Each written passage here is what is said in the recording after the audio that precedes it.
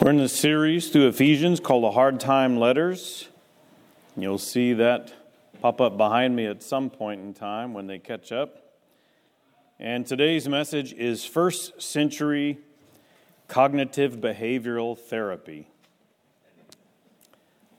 And I say that, even though I've already introduced you to what that is, I say that because that's what we're actually going to do. We're going to go through this chunk of Ephesians, and we're going to experience cognitive behavioral therapy in the 21st century, but it was written in the first century. We've got it. If you don't know what cognitive behavioral therapy is, I will show you again on a slide that will appear behind me at some point. You can go ahead and skip ahead to that next slide. There we go.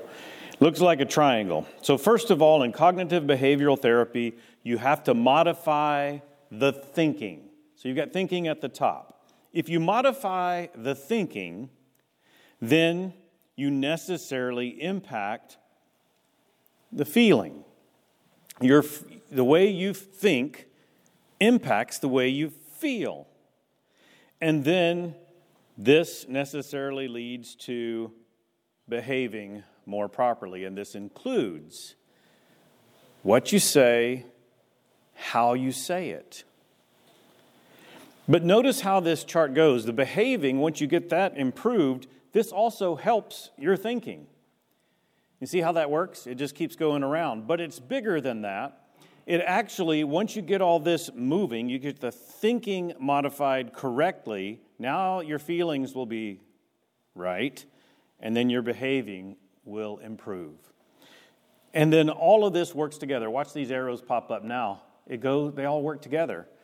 So now that your feelings are properly in order and your behavior is in order, both of those impact your thinking. So they all impact each other, actually, as you get it all in order, but it starts with the thinking. Now, this is something very interesting that I've discovered. Even though in the first century, God set this up, we're just now figuring it out. But as we are implementing cognitive behavioral therapy in the 21st century, a lot of people don't like having the thinking being the first thing. So, because we live in a world now where feelings are more important. I don't know if you've noticed this. In fact, it is considered in an increasing number of circles that thinking is actually racist. That's a new thing. That's interesting. So they want to go with feelings. You just got to run with your feelings. Don't worry about the thinking piece. It's kind of weird. But so what I've seen in the cognitive behavioral therapy is this thing gets twisted. And the thinking gets off to the side and feelings at the top. And if you start with your feelings, that's going to mess you up. Let me explain. Let's just say you have a high school teenager that you want to advise. And this high school teenager is going to go on a date. Now, the way I would advise, if one of your high school teenagers comes to me and says, "Pastor, I'm thinking I'm going to go on my first date. I don't know what to do." One of the things I would tell them, just in my head, because it's what I taught my kids, and it's a good thing.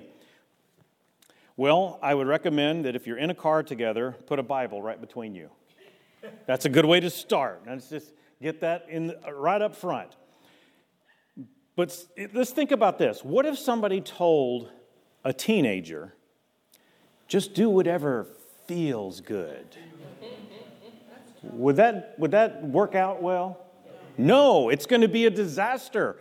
You're going to end up with a teenager running with their emotions, and they're going to end up stuck with somebody that everybody that loves and knows them is thinking, you've got to dump them. You've got to dump them. They're bad for you because you just ran with feelings. You don't think. You just run with feelings, you end up in trouble. So this is cognitive behavioral therapy. Modifying your thinking properly leads to feeling properly and behaving properly. And then they all work with each other when you get it right. Now, I want to remind you, God did this in the New Testament, just to refresh your memory. The word metanoeo, that's a Greek word. You can see how you say it in English. It comes up next. It's the word for repent. That's the way we translate it. It's a powerful word. If you don't believe me, if you're in the middle of a discussion between a husband and wife, one of you try this. Repent! See what happens. So repent is a very powerful word. What it literally means in the Greek is, I change my mind. It's what Jesus preached from Matthew 4. It says that he preached this from the beginning. It's what the apostles preached on the day of Pentecost. It's all the way into the book of Revelation. Repent, change your mind. And literally it's, I change my mind. So the message is to get us to say to ourselves, I change my mind. We get that backwards oftentimes in our churches. We think our job is to modify other people. That's our job, to get in there and we got to correct their behavior. We got to correct their behavior. Instead of working on mine, I need to fix my thinking so that I'm feeling properly and behaving properly.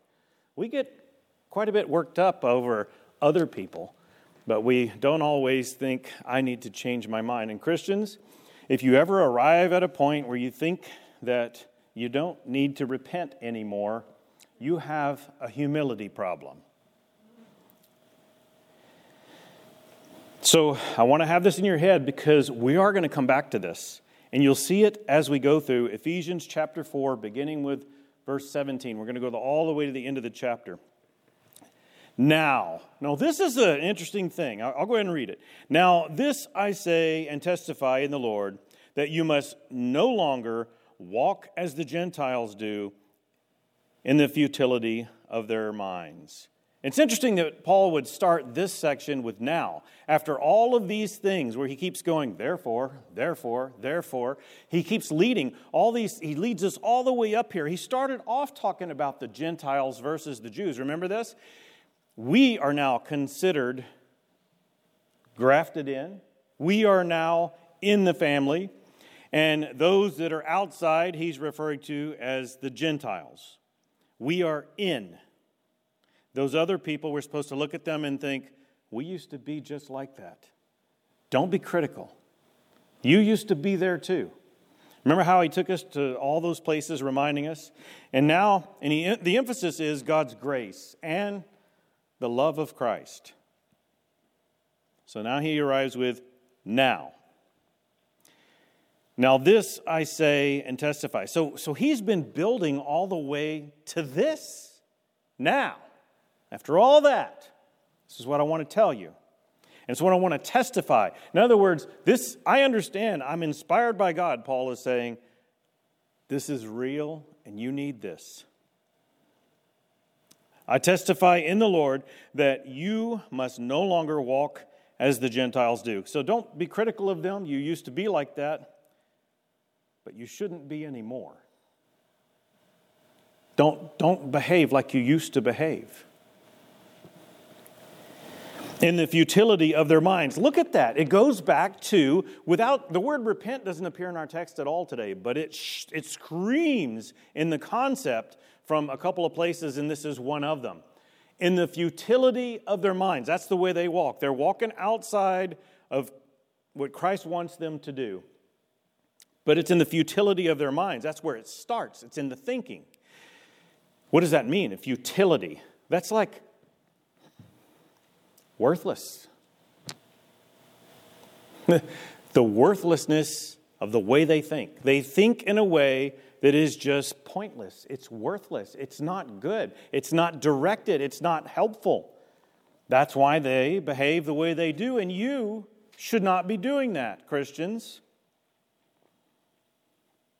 I want to take you to, because what we've got today in this particular passage, it's like we're back in Proverbs. That's what it feels like. So I want to take you to Solomon, the writer of the Proverbs, in Ecclesiastes, a place in which he was severely depressed because he had prayed for wisdom, and the way he had to learn it was he had to go through the rigors of life. That's the way we learn wisdom too. In Ecclesiastes chapter 10, verse 3, it says, you can identify fools just by the way they walk down the road. I'm using the New Living Translation, and it's a very good wording. It essentially says in the original Hebrew that a fool identifies themselves even as they walk. A foolish person is not paying attention to what's going on around them, even as they just carry about the daily things they normally do. A foolish person isn't just foolish when they talk. They're foolish as they walk. So don't walk as the Gentiles do. Ephesians chapter 4, verse 18, the next verse. They are darkened in their understanding, alienated from the life of God because of the ignorance that is in them due to their hardness of heart. Notice this, they are darkened in their understanding. That's not a very good way to describe somebody that's smart. This is somebody they're not thinking properly. If you have a darkened mind, that means you have clouded judgment. And these people have clouded judgment. They're not seeing things very brightly. Here's the way this plays out. So Sunday after Sunday, I cannot remember in this backup recorder I've got here which way the batteries go. So I put in the rechargeable batteries right over there in the corner of this room. This room is a little bit darker than that room out there. But Sunday after Sunday, I have to turn the corner and look because I cannot tell where the plus and minus signs are in that micro print they do there. I don't want to have darkened vision. I want to be able to see clearly, so I step out there. Same thing with our minds. We don't want to have darkened minds. We want to understand clearly. But those that don't walk in Christ's way, those that walk outside of God's plan, they have darkened their understanding, alienated from the life of God because of the ignorance they have in them, because of their hardness of heart. They are choosing not to think in a way that's pleasing to the Lord. So they can't even see clearly. We're back to the mind again. Verse 19. They have become callous and have given themselves up to sensuality, greedy to practice every kind of impurity. The language that Paul is using here is supposed to upset us. He's using very descriptive language that any Christian should be bothered by as they read it if it's going to describe someone who's claiming to be a Christian. But it's describing the Gentiles that we're not supposed to be critical and judge. We're not supposed to behave like them because look how nasty this is. That's what he's saying. They become callous and have given themselves up to sensuality, greedy to practice every kind of impurity. I think of callousness, I actually think of my stepfather playing ping pong. That was a big thing in the South when I grew up, all the time. And he walked around barefoot a lot. And because of that, he had very callous feet. And his feet were so callous, they were actually kind of nasty to pay attention to because they were like a quarter of an inch of calluses on the bottom of his feet. Nasty. But to him, that's very comfortable. I remember playing ping pong as I was sitting out and watching, and I remember some of his friends. Smoking was a big deal back then. Everybody pretty much smoked that was an adult around me. And his friends decided to prove a point, and they tossed cigarettes at his feet, and he was like stepping all over them as he's playing ping pong, and never noticed. Didn't even notice. He was being burned. His calluses were keeping him from noticing. And that's the way the Gentiles are. They're so callous they don't even realize the danger and trouble that they're in. And notice this other language here. They've given themselves up to sensuality. You're supposed to think that's a bad thing, Christians. We're supposed to understand it's supposed to be an automatic thing within us. We don't behave like that anymore, so we're supposed to know. But we live in a world, in a time where sensuality is everywhere. It's all over the place. The way people dress, the way things are advertised. And sensuality is something, people just think that's what you're supposed to be normal, and you have this sensual desires, and you're supposed to chase after them. Christians, not us. We are not to behave like that. We're not even supposed to think like that. But you do know that that's the way people try to market things to us with our sensual desires. You know? I'll recommend again the book, I don't have it up behind me, the Marshmallow Test. It's not a Christian book, but it gives you the idea of how people will be more successful if they can learn to put off instant gratification, do delayed gratification. If you can learn that behavior, you will most likely be successful in life. And Christians, this is supposed to be part of who we are. We don't chase after sensual desires. That's not what we're about. We don't even think like that. And notice this word greedy. That's supposed to bother us. It doesn't, though, many of us, Christians anymore, it becomes, by the way, I'll tell you this up front, this sounds like a bad thing.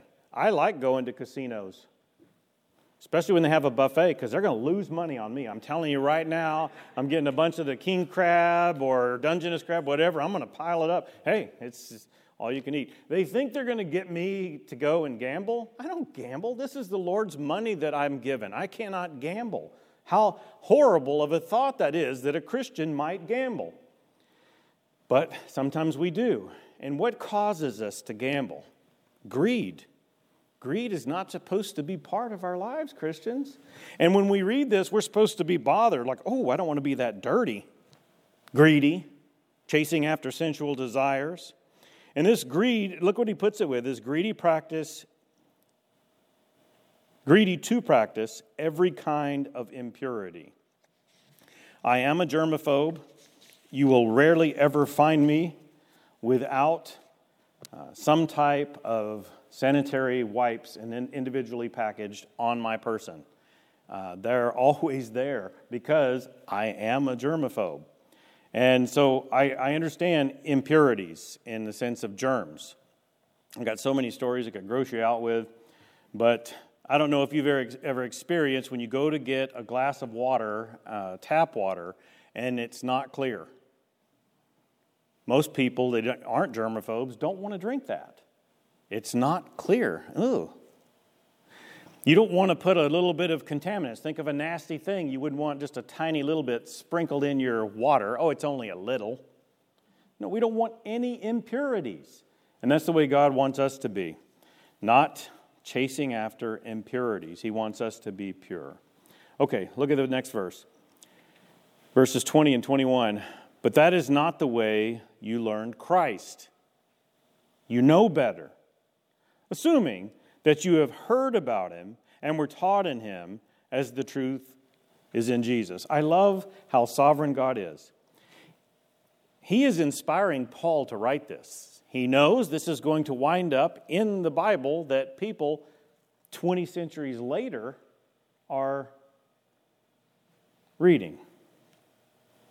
And some might not even know Christ. So he's got this little caveat in here. This, from the beginning, this is a presumption that you know Christ. You've been taught. You know him personally. You see, if a non-believer reads this, they might perk up and say, hey, what is this I'm supposed to know about? And by the way, I want to make a little plug here for an evangelism opportunity. Every now and then you'll come across somebody that is a little bit reclusive, they're to themselves, and you think that kind of person would never be comfortable in our church because they don't like to be around other people very much. You know what? We have different ways that they could serve in a church like ours, and a lot of times we can plug them into the perfect place, which I think is the audio-video booth. That's a great place for people who like to be isolated by themselves, maybe only a couple of other people around, and they usually thrive. And if you have a friend who's a non-Christian that's good at electronics, tell them we have a need, because we can always use more help in the AV booth. And even if they're not a Christian, we'll put them up there, right? Chris will help them out. And then next thing you know, they'll hear the gospel and maybe come to Christ. Let your mind spin with that. Think about other ways that you might be able to get some friends here because we need them, and they might get to know Christ as a result. So verse 22 continues, and we'll read through verse 24 in this section. To put off your old self. You've been taught, you're presuming you know you're supposed to do these things.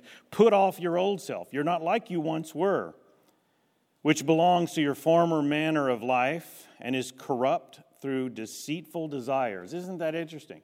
That idea of following your sensual desires, those are deceitful desires. We're not supposed to be chasing after what we like and what we want, Christians. We're supposed to be chasing after what God likes and what God wants, right? And I told you last week, I talked about replacing the carpet that can divide churches. And I'm not saying this because this church is divided. I think this church is very united. But when good things are happening, the devil loves to get in there and try to divide. And the way he does it is through somebody being selfish. That's the way divisiveness happens. In churches, if you have a division, it's because somebody wants it their way and somebody else wants it their way. And there's division. And if we all are trying to do it God's way, we'll be a little bit more gracious with each other and we won't be chasing after our own desires but God's. So you're not like that anymore. You put off your old self and it's your former manner of life and its corruptness through its deceitful desires.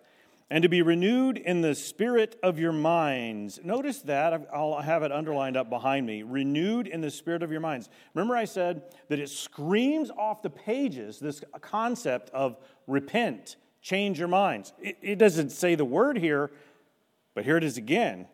Renewed in the spirit of your minds. It starts with our thinking. And to put on the new self, created after the likeness of God in true righteousness and holiness, doing what is right and being different than the world. Set apart, holiness, that's what that means. Verse 25.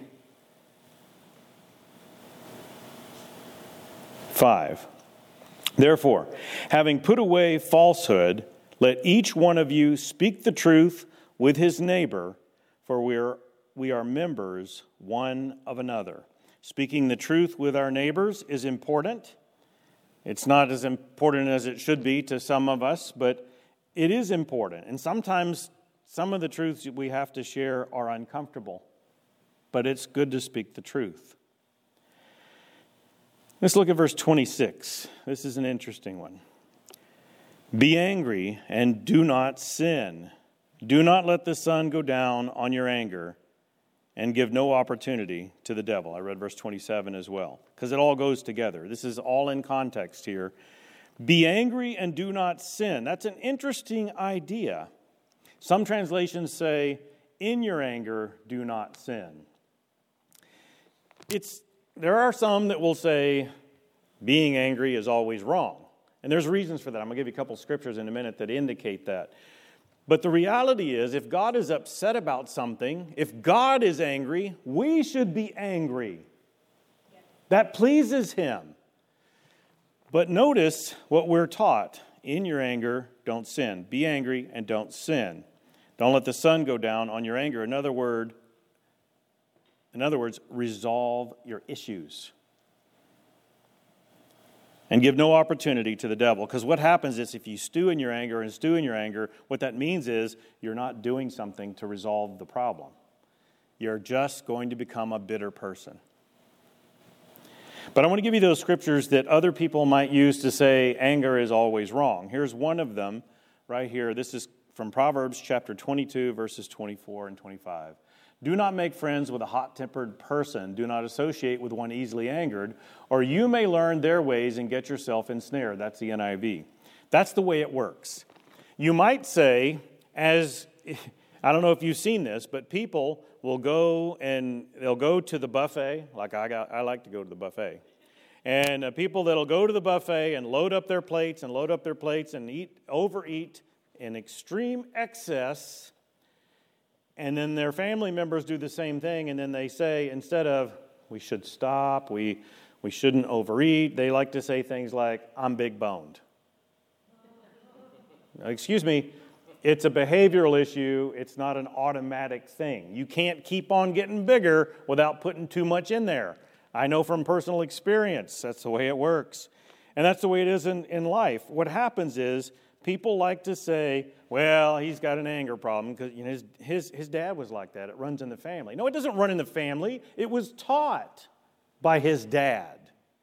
That's what the scripture is saying in Proverbs. I don't know if you're catching this or not, but anger is a learned behavior. If you have a hot temper, you have likely seen someone express a hot temper. And if you grow up as an adult that continues to have a hot temper, you likely don't have somebody who's speaking the truth to you in love. Maybe your parents didn't. Maybe your parents didn't teach you that throwing fits will never get you what you want. I know, we live in a world where it seems like throwing fits gets you everything you want. But good parenting is, you throw a fit, you don't get what you want. But you've seen it, I've seen it. In the grocery store, at the impulse aisle, you know why they call it the impulse aisle. There's the stuff you don't need, but in the last minute, you want. And your kids are going to want. I want that candy bar. And throw a fit until you give them the candy bar because it's embarrassing. My child's throwing a fit right in front of everybody. Okay, you throw a fit, I'll give you what you want every time. And then they grow up, and I got to deal with them in my office as a Christian who thinks that if they throw a fit, they'll get the color of the carpet they want. Then the church divides. So anger, having a hot temper, is a learned behavior. That's why Solomon taught us this in Proverbs, and God has it in Scripture for us. Here's a good bit of advice. It's one of my favorite counseling verses, James 1:19. Know this, my beloved brothers, let every person be quick to hear, slow to speak, slow to anger. That's very good advice, but I don't want to neglect the next verse. Look at verse 20. For the anger of man does not produce the righteousness of God. See the difference? This is not the anger of God, and it's translated as, God's angry, so we're angry. This is the anger of man. It's not a godly anger. So be slow to anger. Otherwise, you are not demonstrating that you are a product of Christ. If there is someone in the room who has a hot temper problem, if you haven't been elbowed this morning, it would behoove you to engage with that cognitive behavioral therapy. If you don't, you're going to become like oil in water. People don't like to be around hot-tempered people. If you're someone that flies off the handle on a regular basis, do you realize people don't want to be around you? What kind of Christian is that? A Christian that people are repulsed by is going to be ineffective. I don't mean to hurt your feelings, but let's start with the thinking. That's just the way it works. Okay, so let's move on to verse 29. Let no corrupting talk come out of your mouths, but only such as is good for building up, as fits the occasion, that it may give grace to those who hear. This is a really cool passage. So let no corrupting talk come out of your mouths. Think about what what that covers. A lot of different things, and we're going to talk about a couple of those things. But let none of it come out of your mouth. Nothing that would contaminate others. Don't let that come out of your mouths. Let me just give you a way that seems innocent, the way we do it. In our world today, we think when people turn 21, they're supposed to get drunk. Have you heard this? It's like there's Christian families that actually do this. People that have been raised in the church, they take somebody who turns 21 to the bar. This is your time. And getting drunk is wrong. So why would we do that? There's other things that we do when we think that, we're outside of the walls of a church, we're outside the reach of or sight of our parents.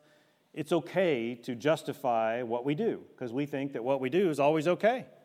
In fact, I've seen this with many Christians.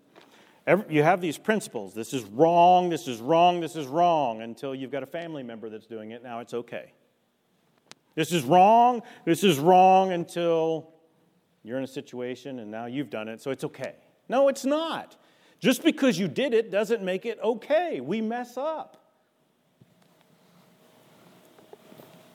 So don't justify what you've done with your corrupting talk. Don't tell somebody it's okay.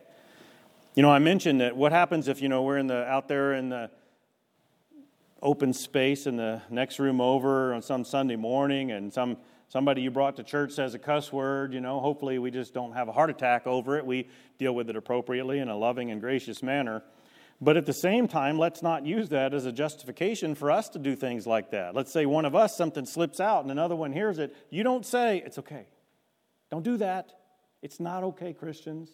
It's not okay. That would be corrupting talk. You're telling somebody that it's okay to sin, and sin separates from God. Don't do that. There's other ways, there's other corrupting talk we're going to talk about. But I want to focus on this. Look at this. Only such as is good for building up.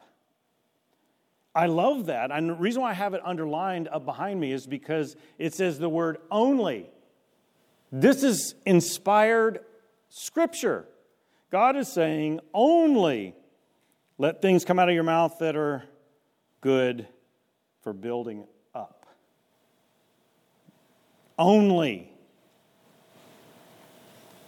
So what about dealing with the negative things? What about if your brother is sinning and you've got to do what Galatians chapter 6 verse 1 and following says, if someone's caught in sin, those of you who are spiritual should restore him gently.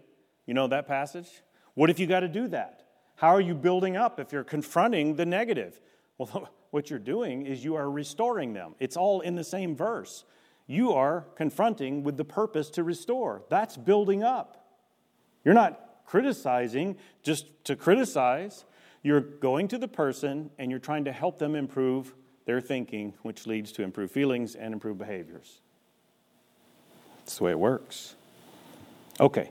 And the rest of it, as it fits the occasion, that it may give grace to those who hear. That's very important. We're going to look at another passage in just a minute.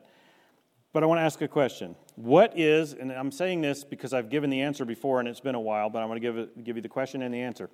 What is the positive to negative ratio for balance? And I'm asking it this way, like you're doing a pH balance. Like if you want to get the water right, if you drink a soda, how many of the same amount of water do you have to drink to get back to a level pH? You should look that up, by the way. It's amazing. It basically make you feel like, I got to quit drinking soda. But what's the positive to negative ratio for balance? Well, Harvard Business Review did a study. And this study was a few years ago. I think it was 2014, but I could be wrong. You can look it up. Google knows this. It's right about that one. So you can look it up. And the Harvard Business Review went to a business, a large corporation, it might have been more than one, and they monitored how people performed based on negative comments given to them and positive comments given to them. So they actually were able to physically measure performance. What's their baseline performance? Now interject, when we see a negative comment interjected, what's their performance? And what they did was they're able to measure what's the ratio. How many positive statements do you have to say to get back to your baseline after a negative comment has been said? So if one negative comment is said, how many positive comments need to be said to get you back to your baseline? The answer is 6. 6 to 1. That's the ratio. Now, let's bring in this cognitive behavioral therapy piece. And I'm going to do it with some words I haven't used yet, but I'll use them again today. First of all, think it. It's the first step. So when you're talking about other people, if we're going to, would you say that the people that are in this room hear more negative than they do positive on a regular basis? We're typically, would you say it's balanced? Would you say that they get as much negative as they do positive? I don't know. But what we do know is that it takes 6 times the amount of statements to make it level if someone's been given a negative one. It takes 6 positive statements to level them off. Would you say people get that? Most of the time, not. So, I want you to think about how you can do this. So first you have to think it. Think a good and positive thought about someone else. And then feel it. Don't just think it, feel it. Actually embrace it. Okay, yes, I believe it and I feel it. Yes, think that positive about that person. That's the way when you see them, you feel that good thought you have it, you feel it. And then say it. That would be the behavior piece. Think it, feel it, say it. Now, I wanted to put that up there for you in this way, and I'm going to do it like this. I'll just give you an example. Marcy, I heard you singing the other day, and that encouraged me because you had a happy spirit while you were serving the Lord up here at the church, and you probably didn't think anybody could hear you, but I heard you, and it made me smile, made me think good thoughts about you. There's a positive statement that I thought, I felt, and I just said. And I could do that with everybody here in the room, unless I forget your name. Sorry if I do. But here's the way it's supposed to work. That's one time. Think it, feel it, say it. We have to do this. How many times now? Let me suggest to you 7. Because if it's 6 to 1 to get everybody level, if you want to actually encourage people, you got to go one more notch. 7 to 1. You don't want them at their base level. You want to build them up, right? Don't take them back to where they were. Build them up. Think it, feel it, say it. Think it, feel it, say it. Think it, feel it, say it. Think it, feel it, say it. Do that 7 times. And if we could do that as a church amongst ourselves, can you imagine how we could impact our families, our workplaces, and our schools? Wouldn't that be cool? This is what Jesus was talking about when he spoke in the Sermon on the Mount. Look at these words from Matthew chapter 5. I'll read them to you. You are the salt of the earth, but if the salt has lost its taste, how shall its saltiness be restored? It is no longer good for anything except to be thrown out and trampled under people's feet. You're the light of the world. A city on a hill cannot be hidden, nor do people light a lamp and put it under a basket, but on a stand, and it gives light to all in the house. In the same way, let your light shine before others, so that they may see your good works and give glory to your Father who is in heaven. The first piece is the salt. There's so many times when you can be eating some extremely bland food and a little bit of salt makes all the difference in the world. Christians, that's the way we're supposed to be. When we enter a room, our conversation should just make everybody love being around us. We spice it up in such a good way that we're not like the hot-tempered person. Have you been around people that are just a joy to be around? They're just, every time you're around them, you walk away feeling better. That's the way Christians are supposed to be. The salt of the earth and the light of the world. So all these people that don't know Christ, the Gentiles, as Paul would say it, they have darkened minds. They don't understand. They're in the dark on a lot of things. They just don't get a lot of things. Things don't make sense to them. They might have some science. They might have some archaeology. They might have some history. They might know math. But there are things that don't make sense to them in this life because they don't understand the Creator. They don't know Him. But we are the light. We bring light to the world. When we walk into a room, not only are we brightening up the room, we're providing depth and insight, because that's what light does, shadows and such. Think it, feel it, say it. If we could be more purposeful with this, it would be more clear who the Christians are and who Christ is. Now, when I talked about the corrupting talk piece, I said we would talk about other types of corrupting talk. So I want another person to describe to you something that we often get confused on. And so rather than just me clearing it up, I would like somebody who's sitting in a coffee shop and an old video clip to do this for you. Are we past the commercials, or do you know? All right. We'll watch this and see what you think.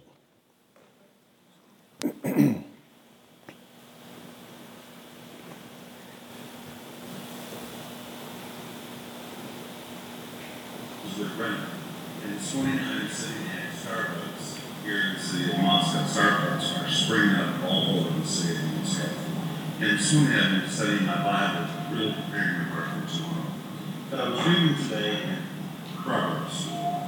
Proverbs chapter 6, verse 16, where God talks about the 7 abominations that he hates more than any other abomination. Listen to what it says. These 6 things is the Lord hate. Yea, even 7 are abominations unto him. Proud look, a lying tongue, hands that shed innocent blood, a heart that devises wicked imaginations, feet that are swift in running to mischief, a false witness that speaks lies, and he that sows discord among the brethren. And you may ask, of all of those abominations, which are the worst? Well, the Bible says God hates all of them. In fact, the Bible says they are all abominations to him. But then here is the amazing thing. When you come to Proverbs chapter 26 and verse 25, it says all 7 abominations are in the heart of a gossip, which elevates gossip to the worst of all abominations. Now, I'm going to make this fast. The rabbis teach that gossip is the worst of all sins, even elevating it higher than the act of murder. Gossip worse than murder. You say, how can that be? Because if a person is murdered, that is a one-time act, it's committed, it's finished, it's horrible. But if you gossip about someone, it is character assassination that is repeated time after time after time after time, and every time that piece of gossip is shared, rabbis teach, it is the equivalent of murdering that person and their reputation over and over and over. So that makes sense that in Proverbs chapter 26, it says that all 7 abominations are in the heart of a gossip. Gossip is one of the most dreadful, cursed things that you can do. Refuse to participate in gossip. And if someone tries to share some gossip with you, just tell them that your ears were not created for that. And if they don't have anything positive to say, you would prefer not to hear it. Not only will that keep you clean, but that will serve as a very polite, a very gentle rebuke to the person who's talking about things that really is none of their business. So, take a positive role today and make a decision that you will not participate in gossip, which is the worst of all abominations. Think about it.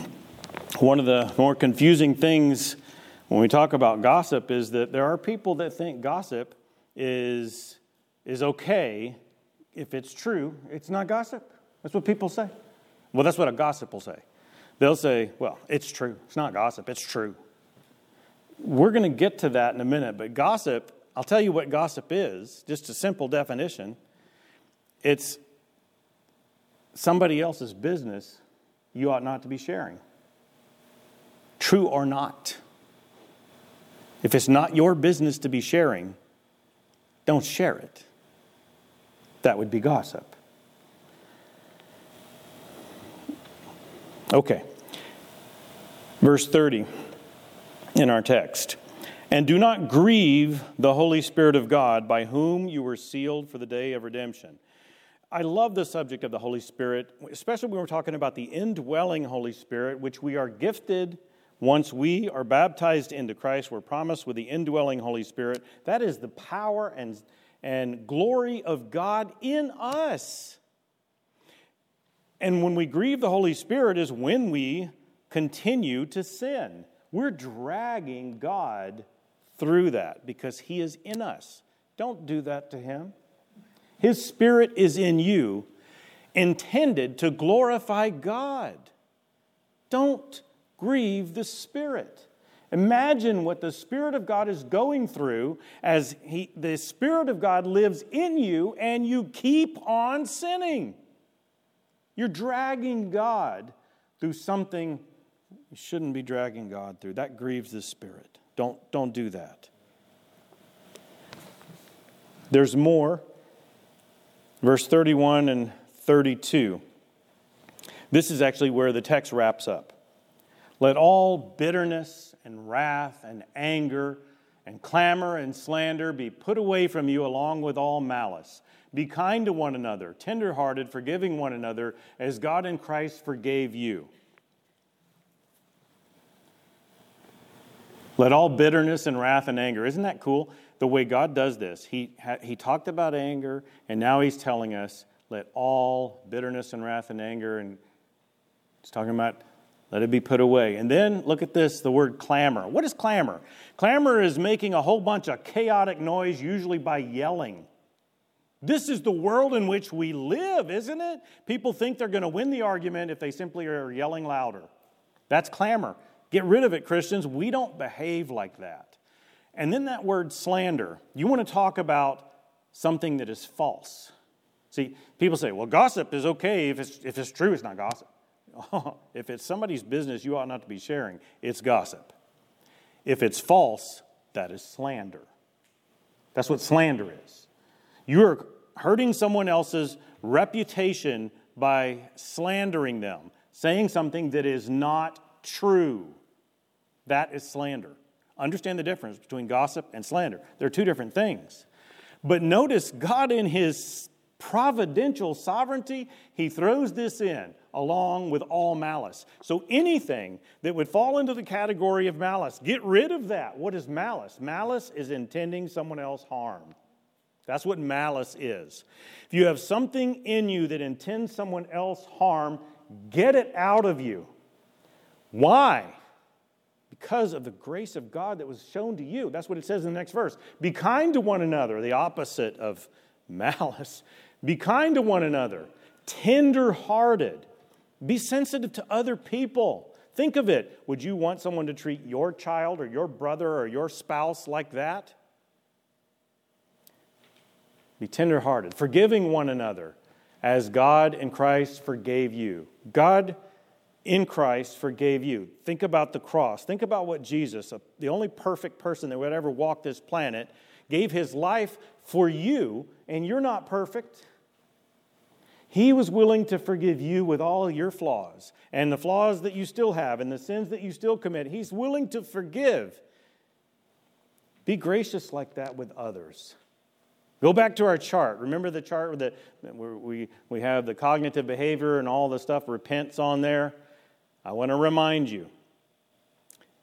Think it. Feel it. Say it. Think it, feel it, say it. Think it, feel it, say it. Think it, feel it, say it. Put it into practice, people of God, and we will represent Him well.